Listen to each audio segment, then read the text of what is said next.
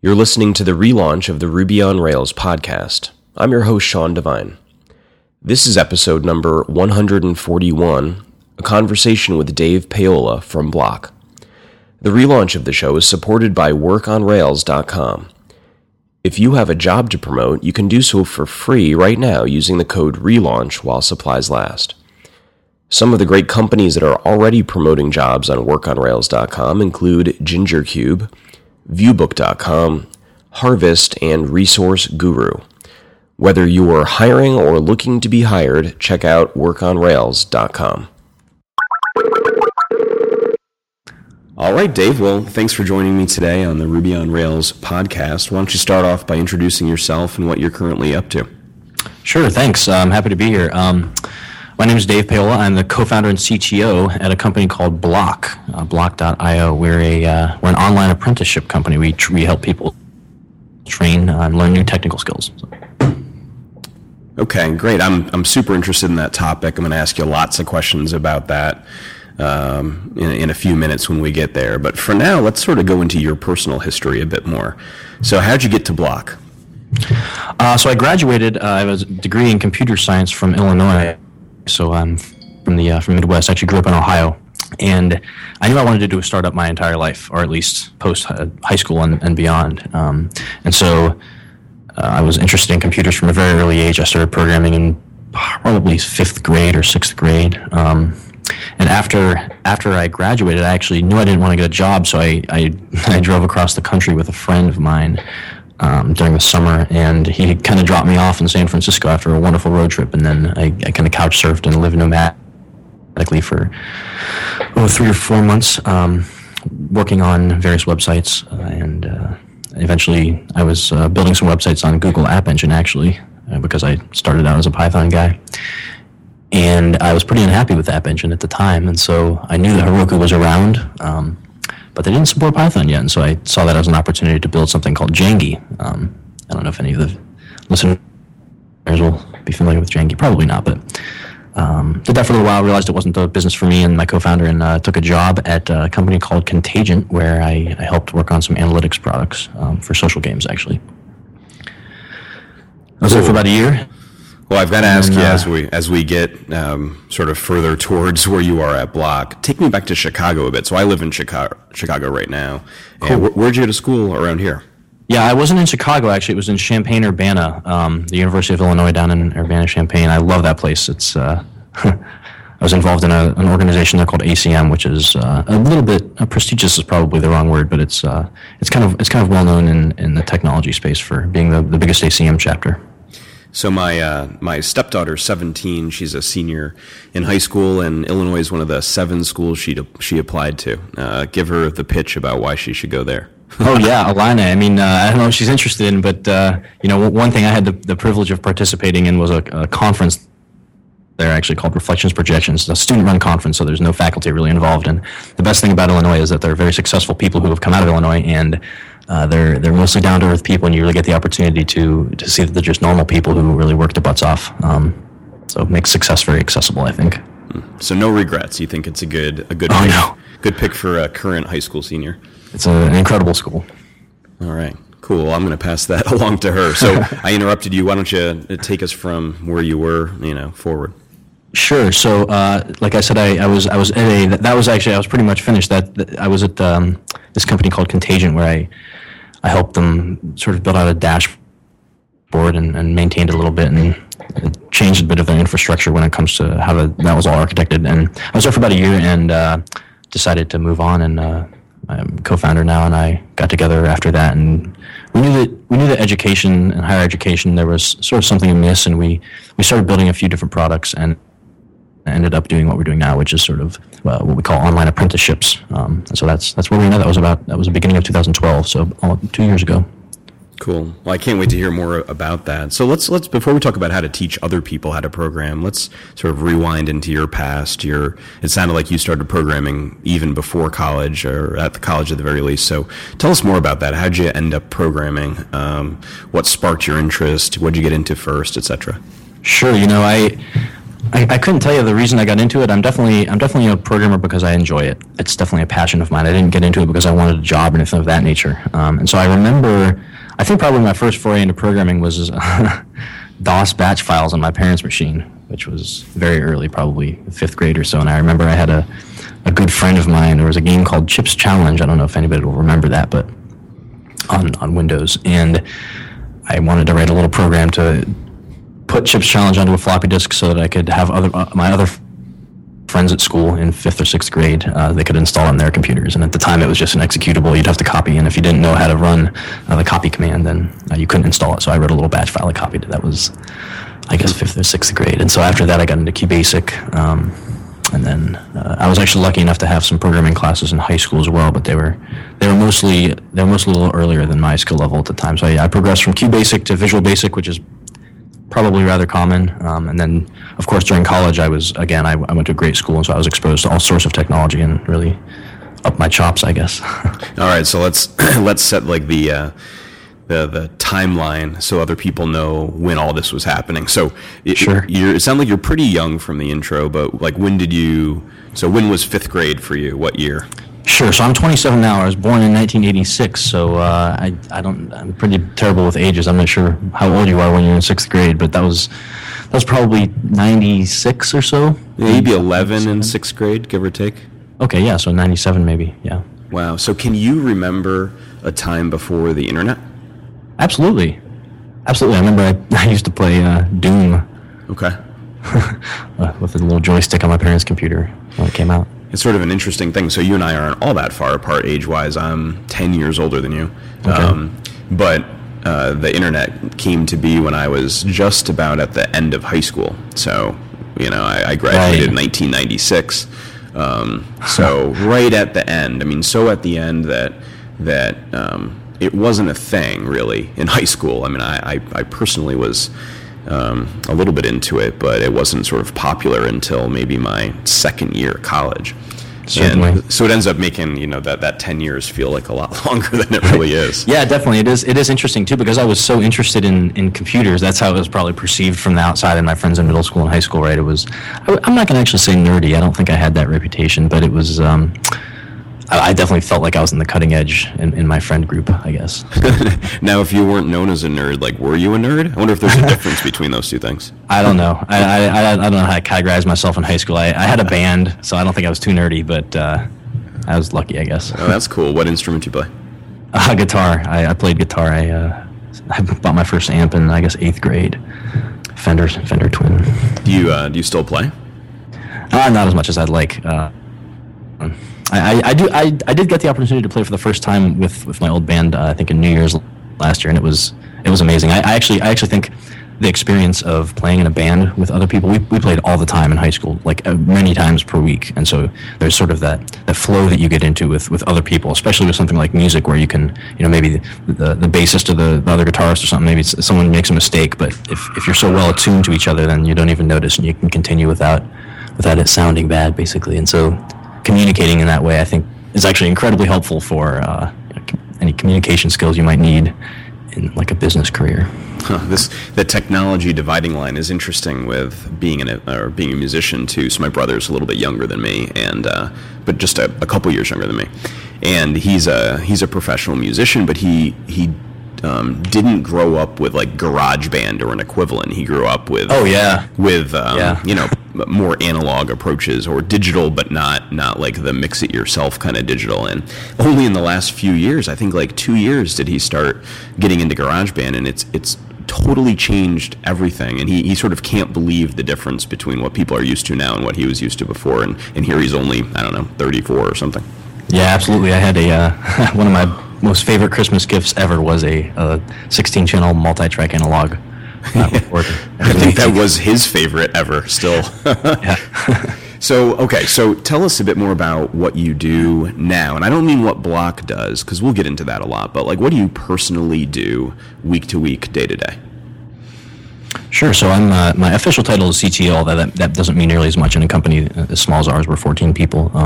But I don't program anymore. That was a quasi recent change, I guess, that I made. But so I'm basically in charge of all engineering. So we have 4 engineers, And so day to day, what I do is I do code reviews. Any decisions that need to be made around like technical direction, like not stack exactly which stack to use because we're Ruby on Rails stack, but architecture decisions, anything of that nature, and I also do one-on-ones with our engineers and with a few other people. So, and I am also one of the co-founders, so I do remain heavily involved in all the high-level strategic stuff as well. So.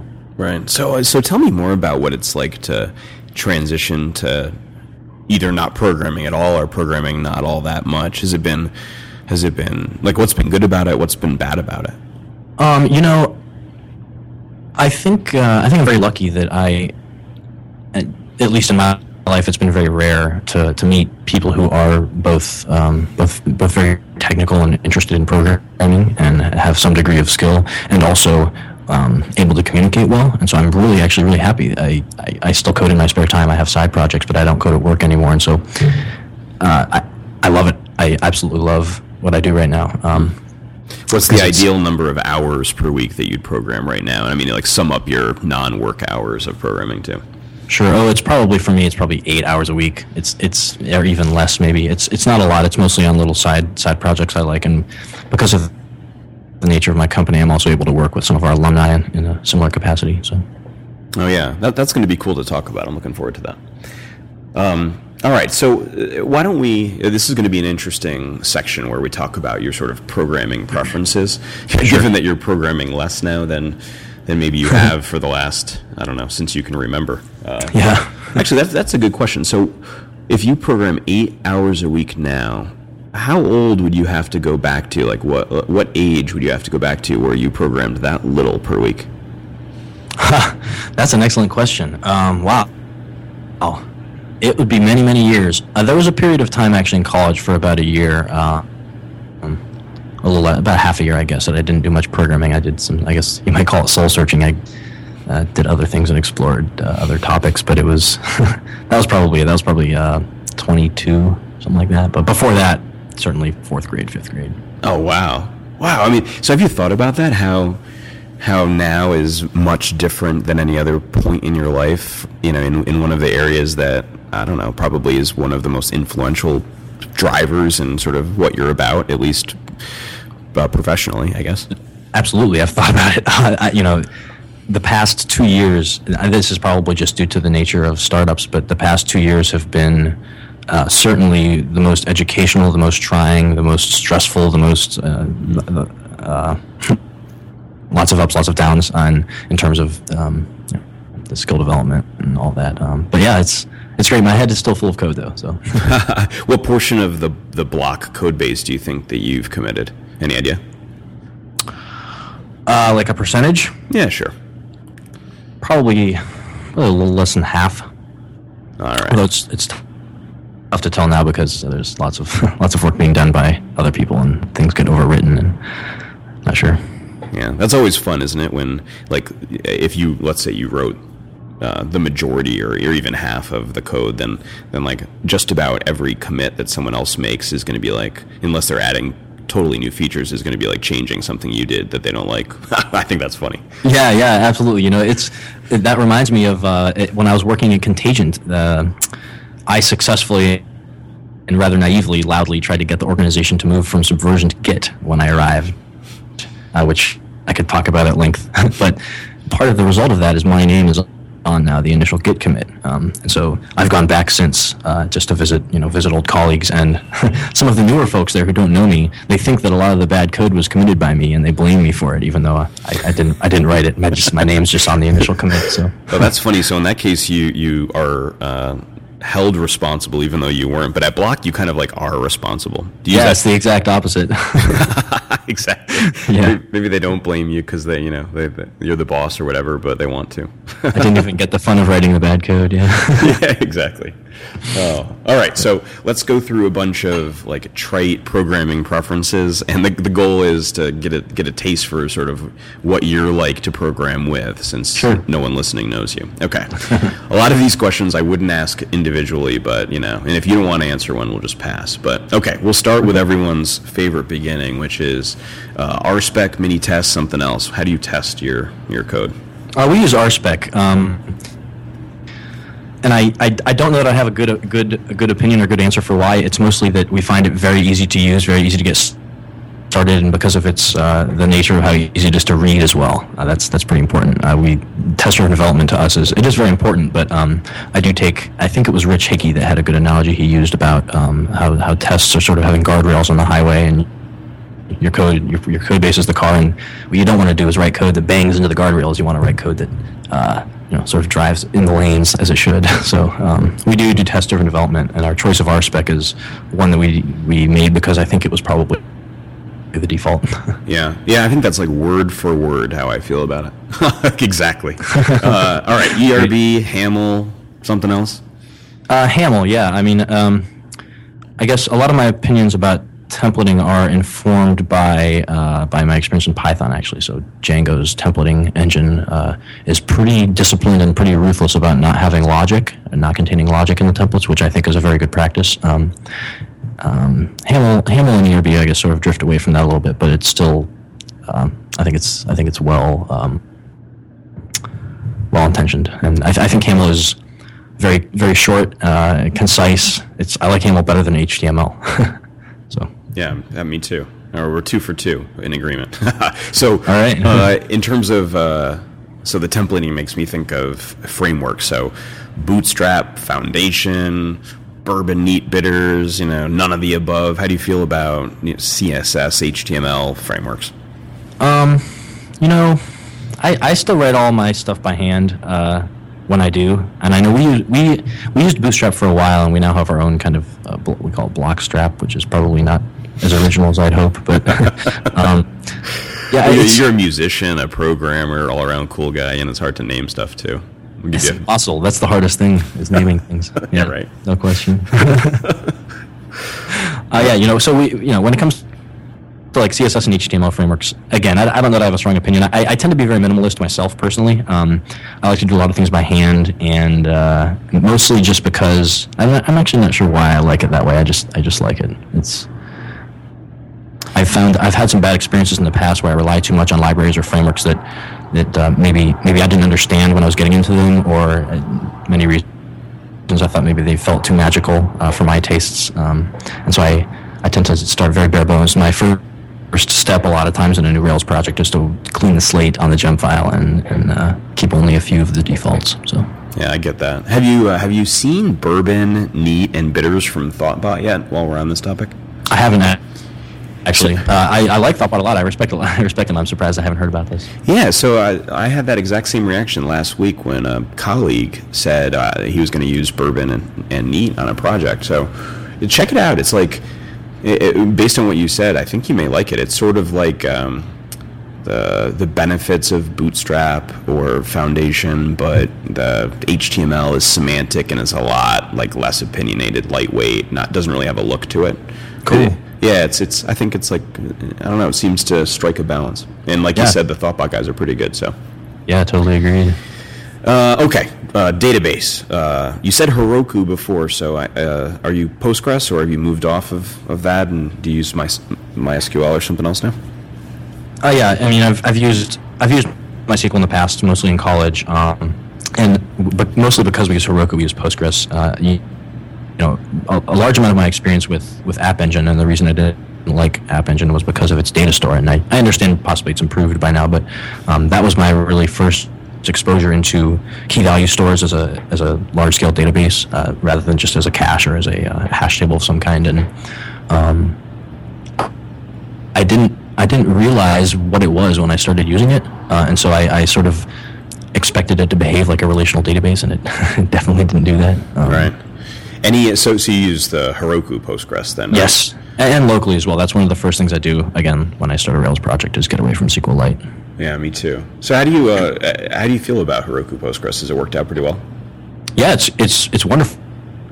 I'm not a DBA. I like that I can just use it as a service.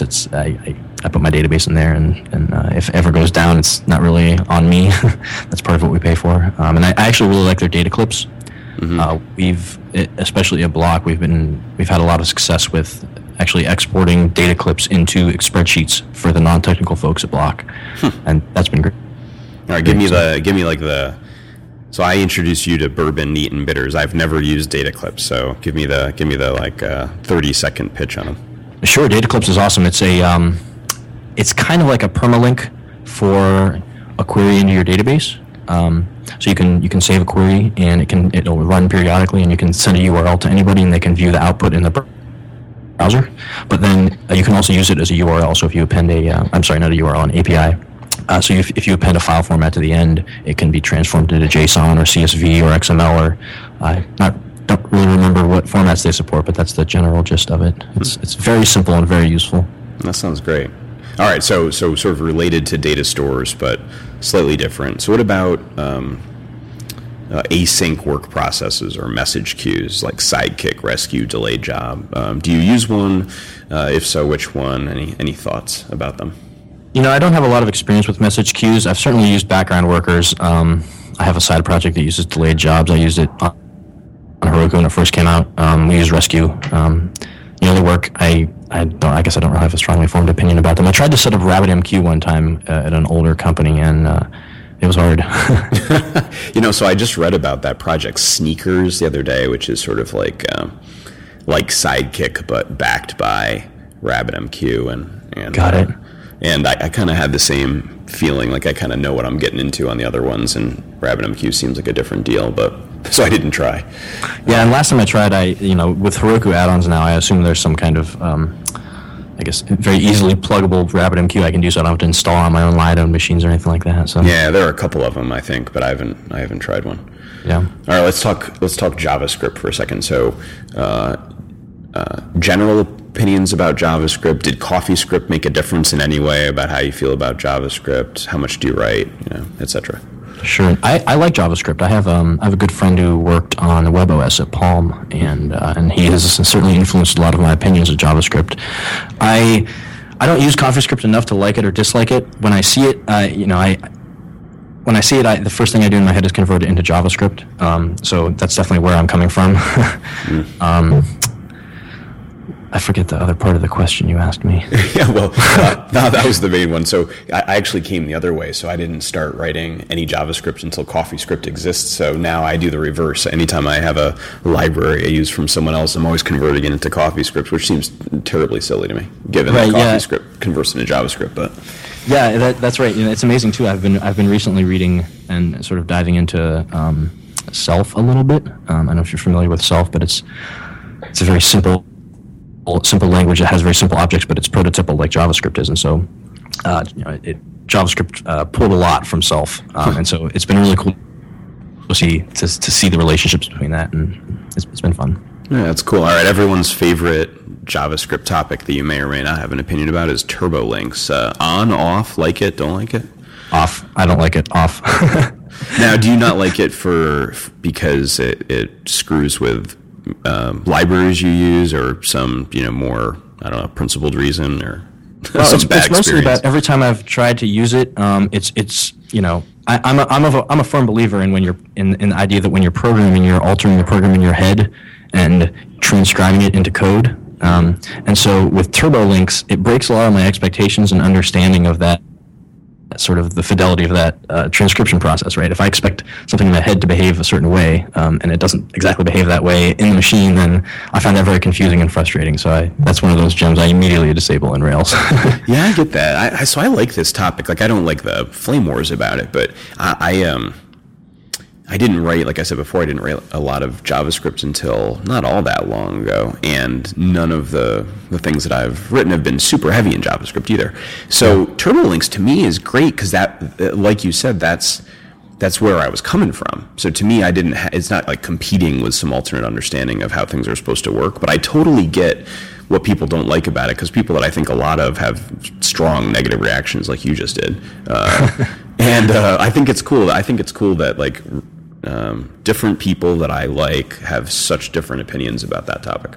Yeah, I don't really hate it or anything like that. I certainly understand why it would be useful. It's totally a personal thing for me. Like I said, I like to minimize the number of layers between me and what's in my head, I guess. So yeah, I get that. All right, speaking of, I'm not that interested in general in text editors, but what the heck, since we're asking these, I'm going to ask, which text editor do you use now? So for many years I used Vim, mostly through college, and at my last job, the programmer that sat next to me, awesome guy, he was an Emacs user, and I, of course, knew about Emacs, and I'd maybe tried it once or twice in college, but he was an Emacs user, and we actually made a bet that we would switch editors for a week, and anytime either of us complained, they'd have to pay the other guy $5. And that was about 2.5 years ago, and I actually have not switched away from Emacs, so I'm hardcore Emacs now. No kidding. That's cool. Huh. Now, how much did you owe him at the end of that?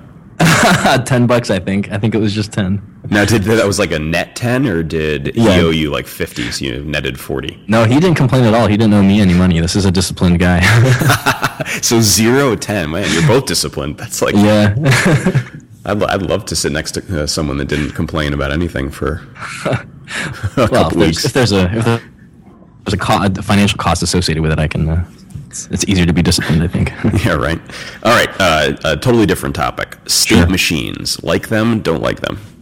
State machines like DFAs? Yeah, like turn your model in Rails into a state machine to control sort of what states it can get into using, active model transitions or access state machine or any of the other approaches people use.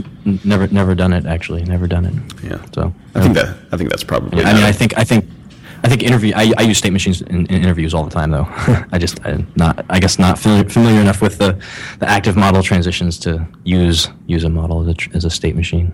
That's interesting. Do you? I've kind of like gone the other way. So I've for a while liked them. Kind of now think that they can maybe cause more harm than good for a lot of the same reasons you articulated.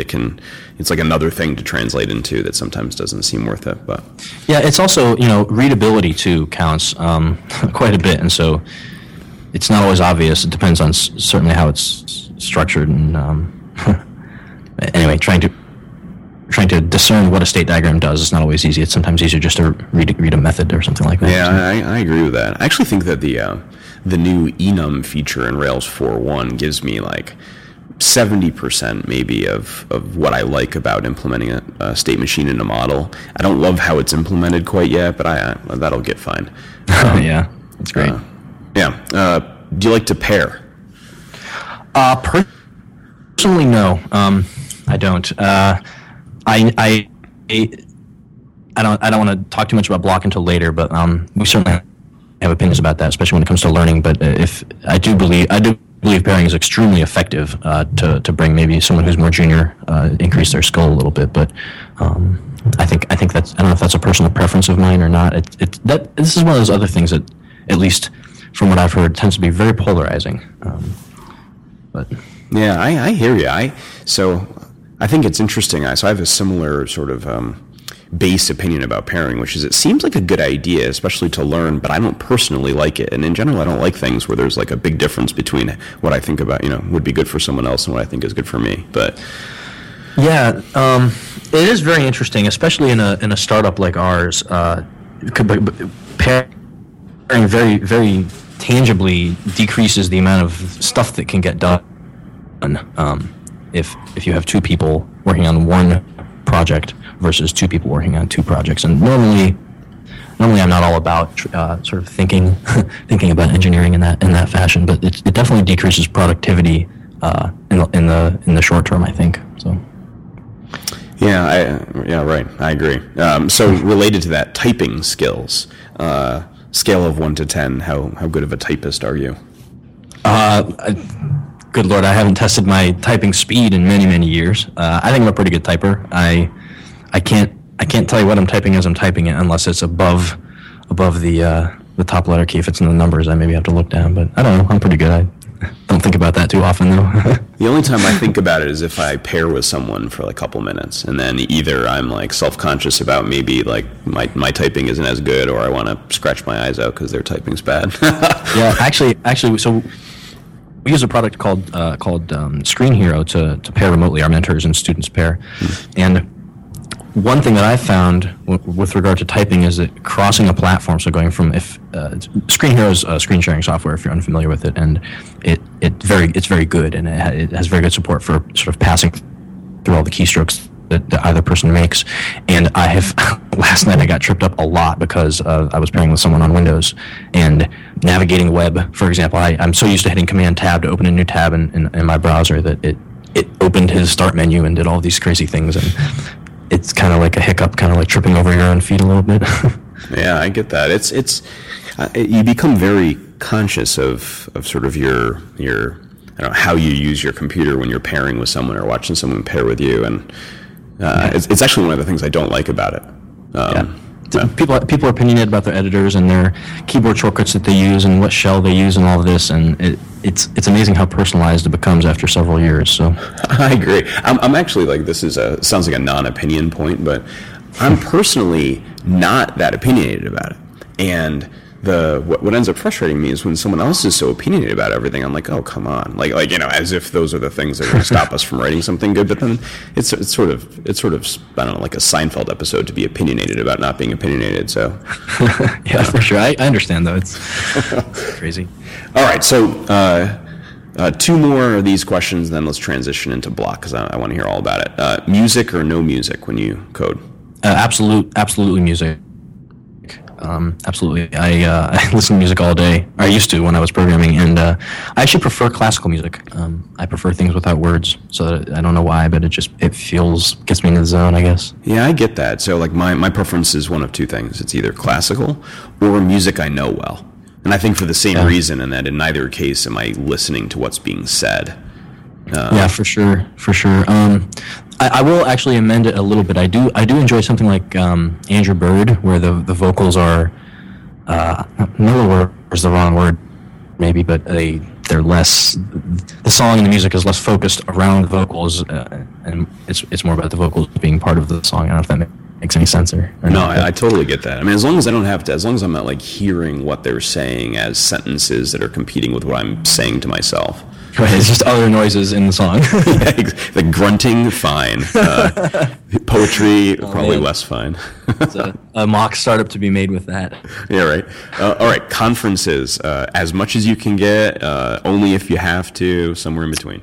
You know, I typically view conferences as recruiting tools, although I will say that there is one conference I spoke about a little bit earlier, which is a conference at my alma mater, Illinois, that I can't speak highly enough of. I helped run it 1 year, and we had some great speakers. And this is not really conferences that most engineers are probably familiar with, but it's a student technology conference. It's, in my opinion, one of the best in the world. So I go back every year for it. That's probably the only regular one I go to. I went to Waza last year, and it was good. It was good, but it was. I don't want to say I was disappointed by it, but it was a lot. It was a lot more about marketing. Yeah, I guess I did, but I'll go back though. You know, that's the real question: is how actions, not words, and I will go back. But right. All right. So last of these, what's the dumb thing you do all the time? Like for example, can't remember if it's respond to or responds to, or look up the documentation for. I don't know, some hash method that you've used 1,000 times. Like, what's your Achilles heel in Ruby? My Achilles heel in Ruby, or if not Ruby, programming. Yeah. I think about that a little bit. I definitely look up syntax for things all the time that I shouldn't have to look up. I'm definitely dumb in that way. Google has become a part of my brain in that sense. But the dumb thing that I do. Do you use Dash for? I've tried it, and I have an 11-inch MacBook Air, and I found that I got download crazy with all the documentation I assumed I would need. I had this scenario in my head that I would need to use Dash when I was without internet for a week, and that scenario has never happened. So I think I just need to make it part of my habit rather than relying on Google. But yeah, I've kind of done it. I think because it has Google inside of it, and it's like faster for anything that's part of the core documentation. I'm a fan. I give it a big +1. Yeah. Cool. All right. Enough of that. That was fun. Let's talk about Bloc. So you've given sort of snippets about what Bloc's mission is, but give us the long version. Sure. So Bloc's mission, we've discovered something interesting. We've discovered that, when traditional education or the traditional classroom was sort of created in the 1800s, I suppose, at the time, the most effective way to disseminate information was having a lecturer lecture to 30 students or 300 students in the case of a university. And that is no longer true. What is true is the internet makes that totally 100% obsolete. Sorry, I've got a siren here. That's fine. Well, let's interrupt this thought then while you're being interrupted. So where are you physically right now, so we can imagine what kind of emergency is happening around you? Sure. I'm on the top floor of a building in San Francisco, downtown San Francisco. Actually, we just moved into this office in November, so still getting adjusted, but it's downtown, so some police car just drove by. Okay, so let me continue. What we found is that the apprenticeship model is very effective for learning technical skills, and it works really well online. And it's kind of crazy. We're rediscovering some of this stuff that dates back hundreds of years. Really, is what does the word apprenticeship mean? When I say the word apprenticeship, it has all this baggage in your mind. Like when you think of an apprentice, you think of maybe a carpenter or a blacksmith or a plumber maybe, or something like that, where it's sort of a trade rather than going off to be educated at a university. And what we see now is that certainly I went to a great college, right? And I'm glad that I went to my college, and I think it's been immensely valuable to me, and I don't regret it one bit. But there are a lot of people who are not as lucky as I am, and so they maybe didn't go to college, or maybe they went to a college but majored in something that they've had trouble getting a job after college, right? There's something like 44% of college graduates, at least in the United States, are unemployed, or underemployed is the other sort of word that we use. And so to me, that means there's a very clear problem. And so what we're doing at Bloc is trying to fill that gap, basically. It's trying to fill this tech boom. You can't walk 10 feet, at least in San Francisco and increasingly across the country, without running into a company that needs to hire software engineers, right, and web developers specifically. So we're trying to fill that gap. People everywhere see that gap. And our typical customer or student really is someone who is near software all day. They work with engineers. Maybe they have a sibling or a cousin or a friend or a colleague, or you can't even really use the word near tech anymore because that doesn't mean anything. It's just everywhere. Software is everywhere. So. Right. So let's talk a lot about the whole remote versus in-person education, because there are a bunch of similar companies in one way or another that are boot camps that are in person, where you go and immerse yourself in that, and then there's you that's remote, and there's a huge difference there. So what's your perspective on the pluses and minuses? Sure, that's a fantastic question. Certainly, you could call it online education, or people trying to change education, or these skills training. It's very, very noisy right now. There are a lot of people, including ourselves, trying to make a dent in this thing. The biggest difference is about fit. For example, we recommend many of the boot camps. We think they're fantastic. We have relationships with them. We like those people. But the reality is that most people can't quit their jobs, and they can't relocate to a major metropolitan area like San Francisco or Chicago or New York for 3 months at a time or for 2 months at a time just to transition their skills. Right? That's just infeasible for most people. So that's like the biggest difference. Right? There are cost differences. There's differences in maybe some of the skills that you learn. That outcome that you seek is mostly the same. You want a career change. Maybe you want a new job, or maybe you want to become a freelancer or an entrepreneur, or maybe you just want to communicate with your technical colleagues better. So the difference is, though, we do view one of our biggest challenges is making the remoteness not feel remote, right? And the speed of bandwidth is crazy now, so that's not really a problem. And so we have video chat, and we have screen sharing options, and that's actually coming along very good. I have like a litmus test that I use, which is when two people who have never met in the real world before, but they've met online, which is our students and mentors. And I guess, by the way, I should talk a little bit about how Bloc works, but I consider us successful because when these people meet for the first time in your life, they don't feel like they're meeting for the first time in your life. They feel like, oh, there's Mike, or it's good to see you, Sasha. Instead of shaking hands and saying it's nice to meet you. And so that personal one-on-one interaction is probably the other difference, I would say, to most other approaches to online learning, and certainly remote learning, is when you are a student at Bloc, what you're getting is personal one-on-one attention for many, many weeks for many hours per week from an experienced practitioner of web development. And that turns out to be the biggest thing that matters when it comes to learning. So. All right, so I've got a couple follow-ups there, but why don't we take a step back? I should have asked you this question, and you were smart to bring it up. So give us the mechanics about how Bloc works from both the perspective of the student and the mentor. Sure. No, so we have a very high bar for our mentors. First of all, we have a worldwide network of mentors, and we cover all time zones from California to I believe India right now. And what you pay for is time with your mentor. They're weekly check-ins, but you progress through a curriculum, much like you'd have a curriculum elsewhere. It starts with programming and ends with what we call our capstone project, and there's all sorts of stuff in between, including different projects and different gems and different, how do you do user authentication or et cetera. And so you build these projects and you check in with your mentor at least 3 times a week. That's required. That actually means for most people that they have to commit roughly 25 hours per week to this, which is not a small commitment. No. I'd say.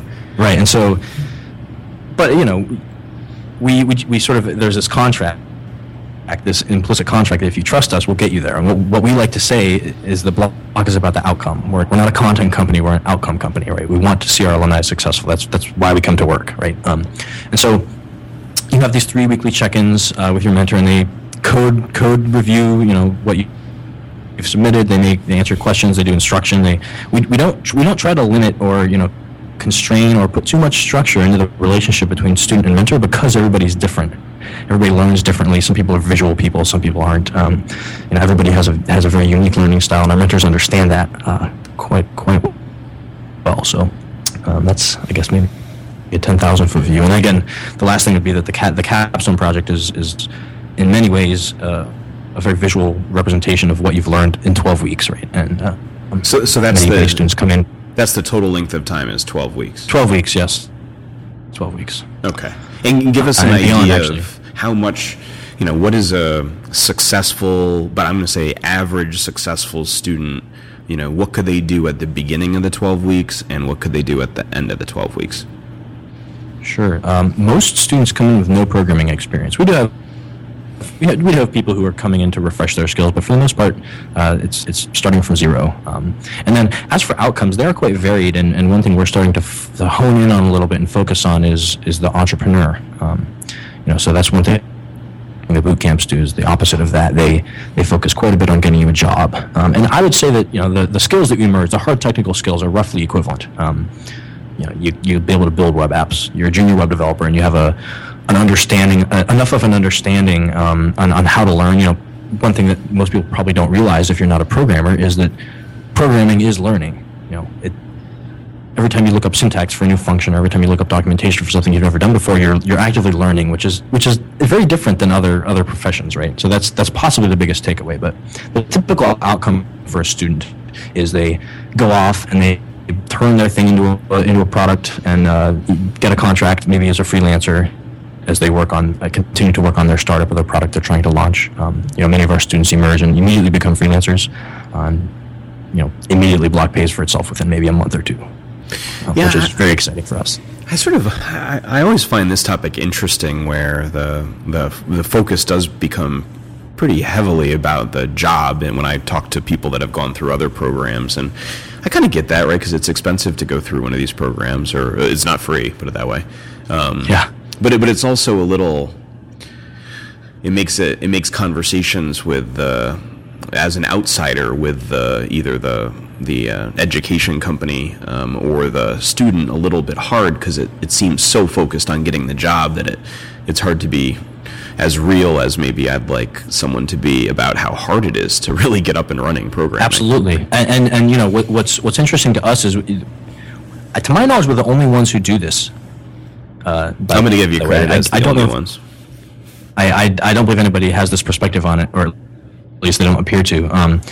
There's a feedback effect. If the whole outcome is to get a job, then there are all sorts of other things that you might need to work well in, for example, a small web development shop, or even a small startup, or a large web development, a large company of some kind, and some boot camps and other programs focus quite a bit on those skills, right? And to be honest, most of the students we see come in with those skills already.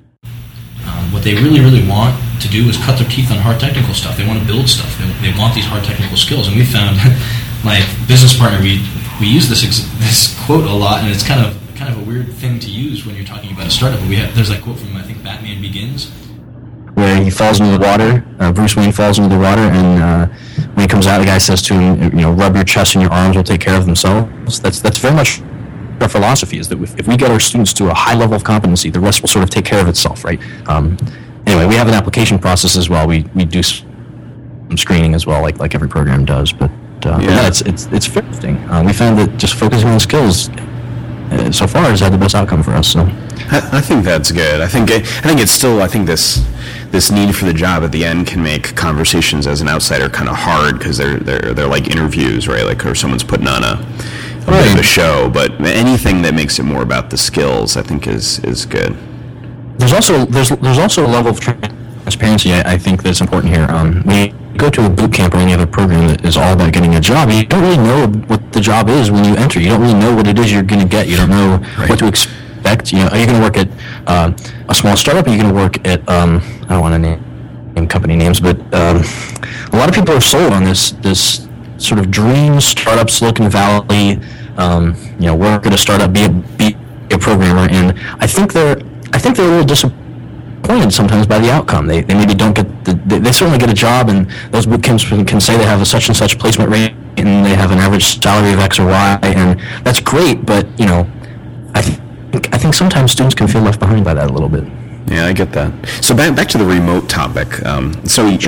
To kind of repeat your perspective, it sounds like you think that a remote process is more pragmatic as much as anything else than an in-person process. Is that said right, or do you think that that's captured wrong? I don't know. I think it can be. It certainly can be. I think when it comes to organizations, I haven't worked really in an organization that has a lot of remote people. We do have a couple here at Bloc, but they're not programmers. And so I do think there is immense value within an organization of maybe a certain size. There is immense value to sort of being around for the organic conversations that happen. It's quite a burden on someone. There's a lot of work involved in keeping remote people feeling like they're part of the organization. And if that's the kind of organization you like to build, then that's great. And we do believe very much that remote work is possible. Our whole product is remote, but our thought process has nothing to do with whether or not you can work remotely, and it's more about whether or not you can learn remotely. So there's certainly a lot of overlap there, but that's the lens we've. Yes. So when I say pragmatic, I mean most people don't have the funding to go, like you said, off to a big city for 4 months and without a job and figure it out. And your program's designed so they can do it concurrent with the rest of their life, right? Absolutely. And the flip side of this is there are a lot of really good web developers around the world who make excellent mentors, and they love mentoring, they love teaching, and they're not going to move to San Francisco either. Now, certainly San Francisco and New York, these places have good developers that could be mentors, but there's nothing like the untapped potential of the entire world of really good programmers, right? There's someone in Milwaukee or someone in Detroit or St. Louis or these cities that big boot camps are never going to set up a shop in. We're able to provide for them, basically. So. Right. Yeah, so I'm glad you brought that up. I mean, it seems to me like that's a huge benefit of your model, is that, instead of just having the pool of potential mentors that are in the city that the boot camp or educational company is in, that you have a much broader pool, and beyond that also that it's not just full-time people, but I assume your apprentices, your mentors are also part-time, right? Right, and in many cases they're full-time web developers, and they do this on the side because they like it, and they can make some extra money doing it, and it's amazing. I'm surprised nobody else is doing it. So talk more about that. So I've had a lot of conversations with people that are mentors in boot camps, and it seems like there's a huge difference between the experience you'd get as a student from interacting with someone whose full-time job is to be a mentor in a boot camp, and the experience you'd get interacting with someone who this is like the frosting on the cake of their technical life. Do you think that it turns out that way? Have you received feedback about that difference, or who knows? Well, first I'll say that when we care very much about getting feedback from our students at every step in the process, in order to both improve our product and make sure nobody's falling through the cracks. And by and large, we've had to start filtering out feedback about the mentor, because when people emerge, they always rave about how great their mentor is, even if in our opinion they're not a great mentor. Because they don't know better, or because they don't want to offend someone? We have a high bar for mentors, and we care about having good mentors very much, and so we really want to make sure we keep the bar high. And that's been one of the challenges, is every student loves their mentor so much, and I think it has to do with the sort of vulnerable feeling you get when you're learning, right? If you are stuck and you are willing to ask a stupid question and appear maybe in your head, or if you're at all insecure like most people are, myself included, you don't want to ask stupid questions or appear to be dumb. So that state leaves the relationship in a very good place, actually, because the mentor's helping and the student is learning. And whether or not it's their full-time job and how much energy they're devoting to it doesn't matter. I mean, it certainly matters to us, and it matters to the student sort of at a high level, but in those interactions themselves, maybe it's just because we're early enough we haven't had a problem with it, but I've been incredibly happy with it so far. So if you were to think back 2 years and what you imagined would make a good mentor, and then what actually makes a good mentor from your perspective, having watched more of it now, like what are the big differences, and what do you think you got right? Well, there's something to be said for certainly empathy, right? By the way, programming and mentoring are very different skills. Right. May or may not be obvious, right? What makes a good mentor? I think it's someone who is empathetic, right? They know, they understand, and maybe they were in your shoes not too long ago, or at least they can remember what it was like to not know how to code, remember what it was like to not have a certain skill, know a certain thing, or whatever.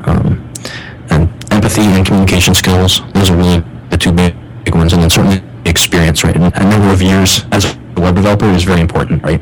And we actually, my personal opinion is that our mentors have to pass a higher bar than regular web developers do at a typical job, because they have to be good developers, but they also have to have this host of other skills that is very rare. And I think this is one way that having it be such a remote distributed kind of thing is really advantageous.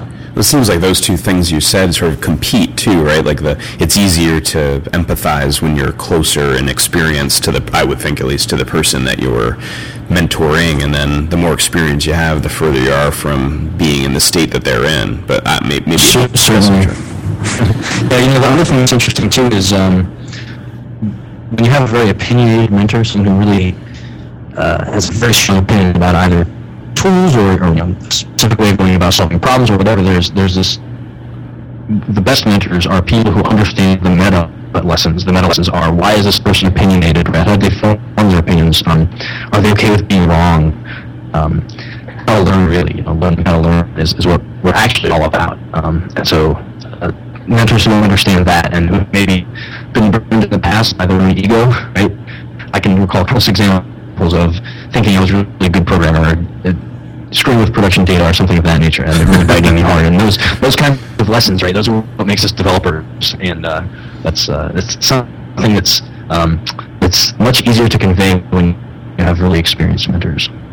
Now, can you remember what it's like to not be able to program yourself? One thing we did when we started Bloc, we actually didn't hire mentors first. We were our own mentors. We had the first couple classes we ran, the first couple cohorts were taught by us, and it was challenging for me personally. I think it's because I've been programming for so long. I would be on a Skype call with someone, and I would say, okay, open your terminal and do git checkout, and I'd realize immediately they didn't know what git was, they didn't know what a terminal was, and so I had to say, whoa, okay, let's back up. And I had this constant discovery process of sort of relearning what I had learned before, but trying to do it through the eyes of this new person. It was very, very challenging. I'm not sure that I'd make a good mentor. Yeah, I get that. So I had mentioned this before, but I didn't learn to program until I was 5 or 6 years older than you are now, I think. Okay. 5 years maybe. And I had a good career, and I suppose I was technical and a good analyst, but I wasn't a programmer. And how did you learn? I picked up a book and programmed. I was I'm going to get through it, come hell or high water kind of guy. Right. So I wrote a lot, and I wrote a lot of terrible code to begin with. But I don't know. I think like a couple interesting observations thinking back are that some of the worst code is still in use and does some very important things that and doesn't break. Like I think about this topic a lot, where we're all focused on writing code that isn't brittle, right? That can be changed over time and that can adapt to changes. But a lot of the code I've written hasn't needed to change. And then I look back and say, well, I was a terrible programmer when I wrote that, and the code is just god awful, and I didn't know how to test anything, and it's just terrible. But I don't know, it's done the job pretty well. And then sometimes I look at stuff I've written more recently where you can end up, getting into some architecture scrambles and maybe be less productive than I was when I was super naive. So I think about this topic a lot, like how do you strike the balance between being a good programmer and writing good code that's maintainable, which I think I can do better now, and not being afraid to stretch yourself and go to places that are hard to test with 1,000 little perfect unit tests right out of the gate. I think I totally agree with you. I think one of the coolest things to watch for me is to see our students sort of emerge, and most of the stuff you just said, it has very close to philosophical questions you're asking, at least. It's about how comfortable am I, and how do I feel about the work I've done, and this and that. And that's something that most people don't realize when they come into Bloc. They don't realize that this is going to be a journey of self-improvement and self-discovery, and you're going to really understand how you think and where your values lie and things like that. And it's not immediately obvious that that's what programming is about. And it can be really cool to look back on code you've written in the past and try to discern these things. So yeah, I totally agree. I don't think that there have been many experiences in my life that were, I'd say, parenting and being a husband would be the other two obvious ones, but where you really have to ask some tough questions of yourself, about how important is it to be smart versus productive, how uncomfortable does it make you feel when what you do isn't as good as maybe someone else's equivalent effort would be, etc. Yeah, I totally agree. So how do you help people through that? Is that the job of the mentor? Is it just the experience sort of does that for you anyhow? Yeah, well, we definitely view it as the job of the mentor, right? And we consider our focus and our obsession is to make sure the relationship between student and mentor is a healthy one, a productive one, that it's custom tailored to the student's particular learning style. We're very flexible about allowing people to switch mentors if it's not a good fit. All right, so we're sort of near the end of our hour. I think we've gotten a pretty cool idea of what Bloc's about. Tell us about the next 2 years for Bloc, for remote learners, for remote mentors. What's coming? Yeah. So within the next couple of years, our goal is to become the place you go for technical skills when you want. We realize that careers are created and destroyed nowadays within the span of a few years, right? So, like I said earlier, programming is learning, and in 2 years there'll be a totally new web framework that everyone's using, or maybe everything will be on mobile or this or that, right? And we want to be the place where you go to update your skills, refresh your skills, in many cases just to get help when you're stuck, not necessarily during your learning process, but if programming is a lifestyle is something that is equivalent to learning as a lifestyle, then you're going to have a place where you go to continue learning. So that's what we want to be. That's very vague. The other big thing is this model we've created very obviously doesn't have to be focused around technical skills. And certainly that's our plan for the time being, but there are other things besides web development you might imagine within the technical realm you could apply this to. So that's another one of our big bets. Cool. Well, hey, let's end the conversation talking about Rails, given that's the topic of the podcast. And the reason I like to end with it is it's pretty simple in that we're all part of the Rails community. We all get so much from Rails, and I'm an advocate of giving back in every way that's practical to the Rails community. So let's give back for a few minutes and talk about Rails. So let's start with the easiest one, which is, what's your favorite thing about where Rails is right now as a platform? I think, having worked with other web frameworks in the past, I think my favorite favorite part of Rails is the fact that you can prototype things so quickly and have your prototype become something real and have it be maintainable as a real product rather than maybe other web frameworks, right? So I've worked in the past with products that were clearly prototypes that became a product with no thought, and so the architecture was just destroyed, right, or non-existent, sort of collapsed under its own weight. So I think that's probably my favorite part of Rails, and I don't know if that's a new development of Rails or not, but it's sort of always been that way, I think. But I'm with you that it's a great thing about Rails. What about the if you were the king of Rails, if there is one, there may be one, but if you were it,